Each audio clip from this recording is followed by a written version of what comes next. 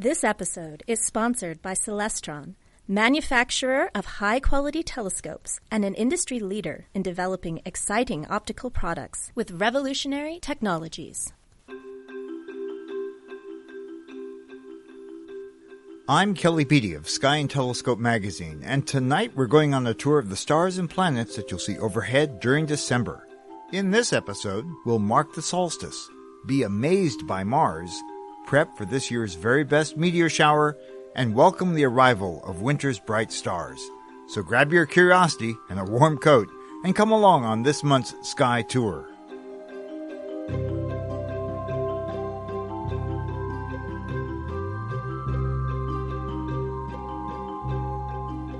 I'm a Californian who ended up in New England, and I am not a big fan of cold, snowy winters.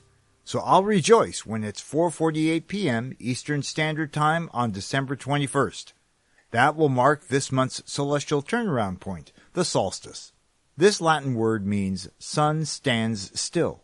At that moment, the sun has traveled its farthest south in the sky, shining directly down on Earth's Tropic of Capricorn in the southern hemisphere, and then reverses its direction to gradually move northward among the stars. Weather-wise, this date marks the astronomical beginning of summer in the southern hemisphere and of winter up here in the north. For those of us at mid-northern latitudes, around this solstice, the span from sunset to sunrise is at least 14 hours. That's great for stargazing, of course, but a little depressing if you love being out in the sunshine like me. Meanwhile, the moon starts this month near first quarter, then fills out completely, called the full cold moon, rather obviously, on the night of December 7th. That date is celestially special this year, as I'll explain in a moment. Last quarter moon follows on the 16th, new moon on the 23rd, and first quarter on December 29th.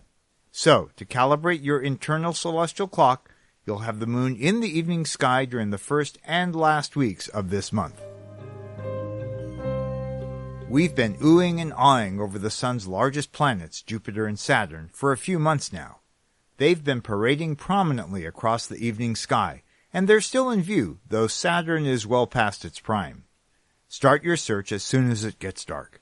Face where the sun set, and make a left turn to face south. In that part of the sky, halfway to overhead, you'll have no trouble spotting the gleaming beacon that is Jupiter. It's less than half as bright now as it was just 2 months ago, but even so, it's brighter than any of the stars around it, by far. The moon slides very close by Jupiter on the evening of December 1st. Now shift your gaze from Jupiter toward the lower right, about halfway back to the sunset point, and you'll encounter Saturn. It's far less bright than Jupiter, but you should have no trouble spotting it unless you have horrible light pollution, and then it might take a few moments to spot it. Also, don't wait too long to track down Saturn, because it ducks below the southwestern horizon by around 8 p.m. or thereabouts. So, while Jupiter and Saturn are still around to enjoy, this month the planetary spotlight definitely shifts over to the east, where you'll find the red planet Mars climbing into view soon after it gets dark. In fact, Mars reaches opposition, the point in the sky opposite the Sun, on December 7th. Opposition also means that Earth and Mars are their closest together in space, and so Mars is shining its brightest. Now you'll recall that the full cold moon is also on the night of the 7th, and when it's full, the moon is also at opposition, more or less. So, I can hear you thinking, are the moon and Mars close together in the sky? Oh yes, most definitely. In fact, that very night, the moon will slide right over Mars in what's called an occultation, a spectacular celestial event that will be visible from much of North America. Here in the contiguous U.S., the cover-up will be visible north of a line that runs roughly from Dallas, Texas, toward northeast across central Kentucky and Pennsylvania, and through Massachusetts. Anyone south of that line will see Mars skim oh so very close to the moon's southern edge. And while you can certainly watch this event even by eye, it'll be even more spectacular when seen through binoculars or a small telescope. Now, a lunar cover-up of Mars isn't an exceedingly rare nighttime event. It happens about every 14 years. But it'll definitely be worth heading outside to watch. Again, that's on the evening of December 7th, if your weather permits. But wait, there's more. The other two bright planets, Mercury and Venus, are peaking above the southwestern horizon this month. The best time to look will be the last week or so of December. You'll need a completely clear view towards southwest, and start looking about 30 minutes after sunset. Venus will be quite low down but very bright, and Mercury will be just to its upper left.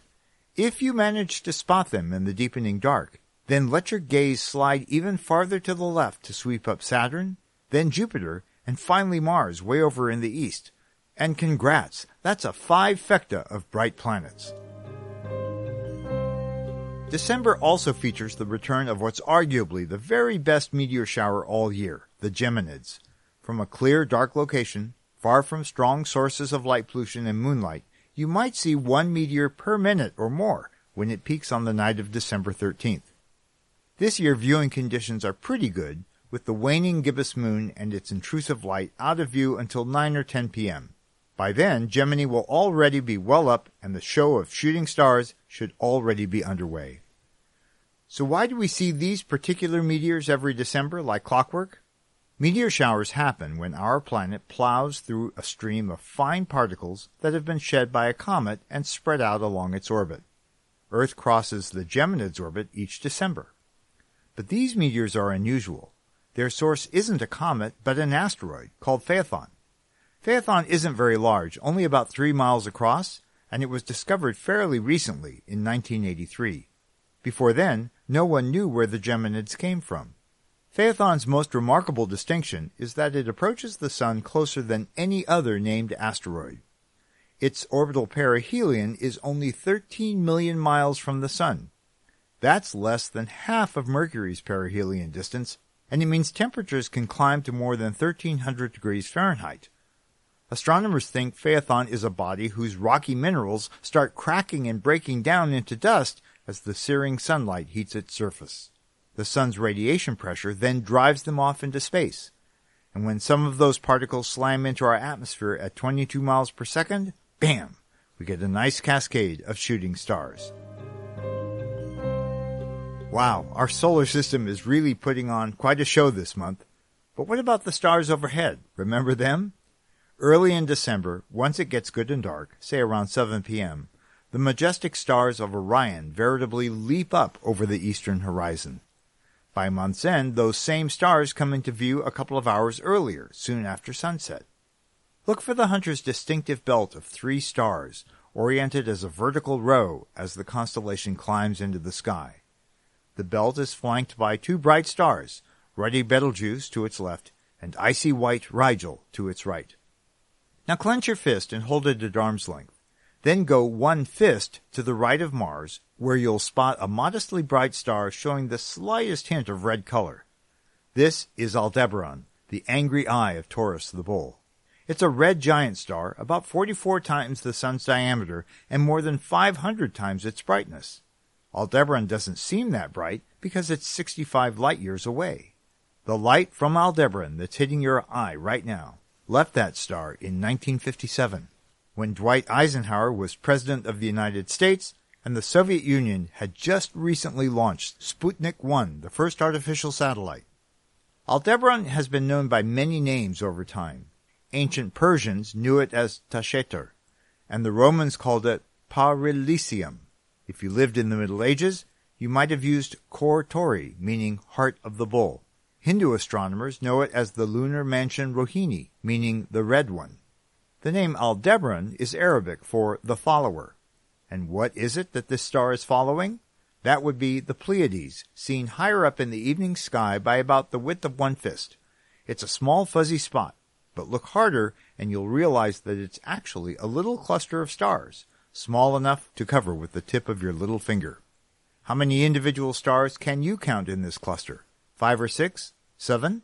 Another name for the Pleiades is the Seven Sisters, and I'll have more to say about them next month. But get this, the Japanese call this cluster Subaru. Yep, just like the car. In fact, next time you see a Subaru on the street, check out the logo. It's a stylized star cluster. Aha! There's one other star to mention in this part of the evening sky. Well to the cluster's left, about 3 fists away, is Capella, derived from the Latin word for goat. This is the brightest star in the constellation Auriga, a mythological charioteer who doubles as a goat herder. Thanks for letting me expand your celestial horizons for another month. If you want more tips on viewing the night sky, including a free interactive star chart for any time or date, check out our website, skyandtelescope.org. If you haven't already subscribed, you can find this Sky Tour on Apple Podcasts, Spotify, Stitcher, or wherever you listen. And if you've enjoyed listening, please leave a rating or a review. I love getting your feedback. And if you want to explore the solar system and universe more deeply, check out the full line of binoculars and telescopes available at Celestron.com. Sky Tour is a production of Sky and Telescope, a division of the American Astronomical Society, and it's produced by me, Kelly Beatty. Next month, we'll spend some quality time with the Pleiades. Until then, I wish you clear skies.